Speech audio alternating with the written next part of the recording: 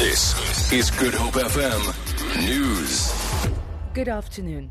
Police are investigating a case of murder after a man suspected of theft was found dead in Mfuleni this past weekend. Police spokesperson FCF Van Wyk says the victim appeared to have been beaten to death. He says another man was taken to hospital for treatment. Van Wyk says no arrests have been made. Public sittings into Eskom's application for electricity tariff increases are underway in Cape Town.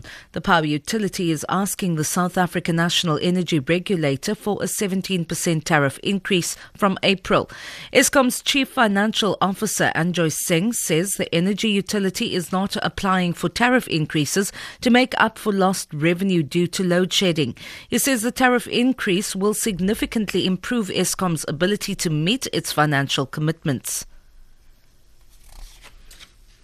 Azanian People's Liberation Army APLA cadre Kenny Motsamai will not be released today. There is a deadlock between parole officials at Correctional Service and the Pan-Africanist Congress on the conditions of his release. Motsamai, who is in the Boksburg prison on Gauteng's East Rand, was sentenced to 25 years for his part of the APLA mission to rob a supermarket at Rustenburg in 1989. PAC leader Marius Moloto says it is unacceptable that Motsamai should be made to sign conditions he has not been allowed to read. The Department of Correctional Service has confirmed that the Abutembu King Buyelekaya Dalindyebo has been readmitted at a private hospital in East London. Last week, the King was admitted at the St. Dominic's Hospital for dehydration after he refused food.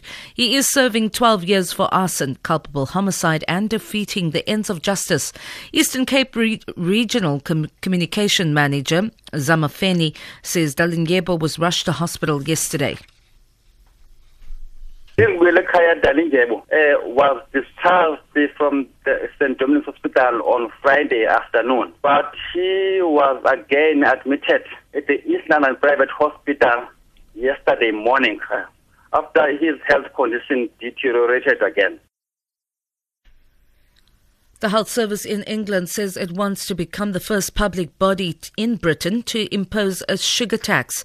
Its chief executive, Simon Stevens, is proposing to charge more for sweet drinks and snacks in an effort to try and deter patients, visitors and staff from buying them in hospitals and health centres.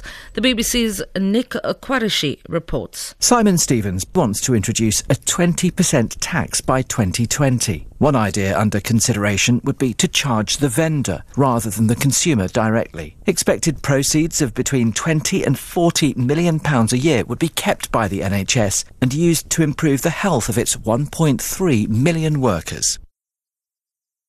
For Good Hope FM News, I'm Vanya Klitschko-Collison.